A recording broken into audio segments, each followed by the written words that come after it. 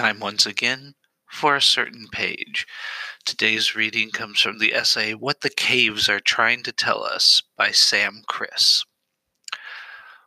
What did prehistoric art mean? What world did it come from?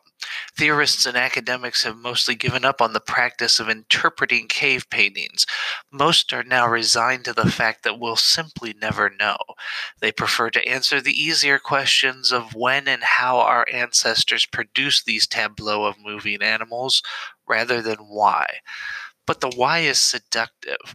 For decades, accounts have been as numberless as the animals themselves. The early hypothesis of the 19th century that these animal pictures were just mindless decoration, an instinctive mimesis of the natural world, or art for art's sake, has been abandoned. After all, it's only very recently, and mostly in the context of commodity capitalism, that people have ever thought that you can make decorations with no meaning beyond the blank and monstrous idea that they look nice. After all, what constitutes nice? In the middle of the 20th century, there was a brief explosion in structuralist explanations. The archaeologist André Leroy-Gourhan, for instance, suggested in 1968 that bison represented a feminine nature and horses a masculine one, and that their arrangement in cave systems formed a map of prehistoric gender relations adhering to a universal blueprint. As more caves were discovered, it quickly became clear that they did not. One fascinating but sadly probably false theory, a schema out of a Borges story put forward by the jurist, sailor, and archaeologist autodidact Hans Bornfeld in 1994, suggests that the paintings might themselves be a phonetic writing system. Based on fairly speculative paleolinguistics, he reconstructs the Stone Age names for horses and bisons as Uma and To, respectively. The word for a horse is an Uma in Japanese, a Morin in Mongolian, a Mara in Old German, and so on.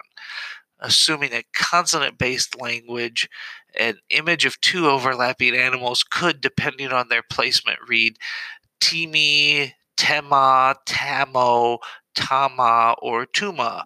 Using his method, Bornfeld managed to translate an entire wall from the Lascaux cave complex, a stampede of horses, bison, and deer, as, quote, the sun will eclipse soon unless you sacrifice the prince consort to the goddess of the moon, unquote. Within the mainstream, many theorists quietly assume that the caves served some kind of religious or proto-religious function. Their location deep in the bowels of the earth might have brought to mind some connection with a shamanic underworld or spirit realm where the animal gods moved in eternal masses.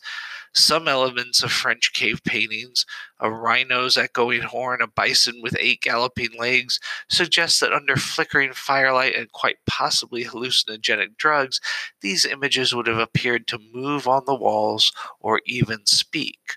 On the other hand, they might have been a form of hunting magic. Sometimes animals are shown wounded or bristling with spears. These gods were also food. There's a powerful magic in representation, the gift of creating the world in simulation, the ability to turn charcoal and ochre into something that is also a real horse. Might have had an effect on the horse itself. If you draw horses, do horses appear? The horse cannot represent itself in images, but then neither for a long time could humans. There are very few depictions of human beings in cave art.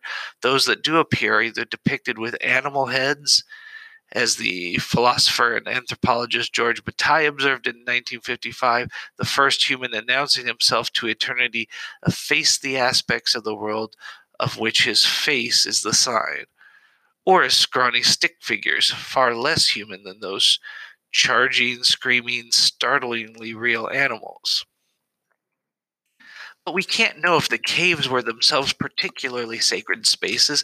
It's possible that the Paleolithic rock art was concentrated entirely in caves, but it might also be true that caves sheltered from the outside world are simply where these images survived. It could be that the people of the Pleistocene made their entire world into a gallery, that animals charged across every rock face, that wherever the tremendous herds of ice beasts roamed, they were surrounded on all sides by echoes and images of themselves in a world where image and object had not yet torn themselves apart. This has been a certain page.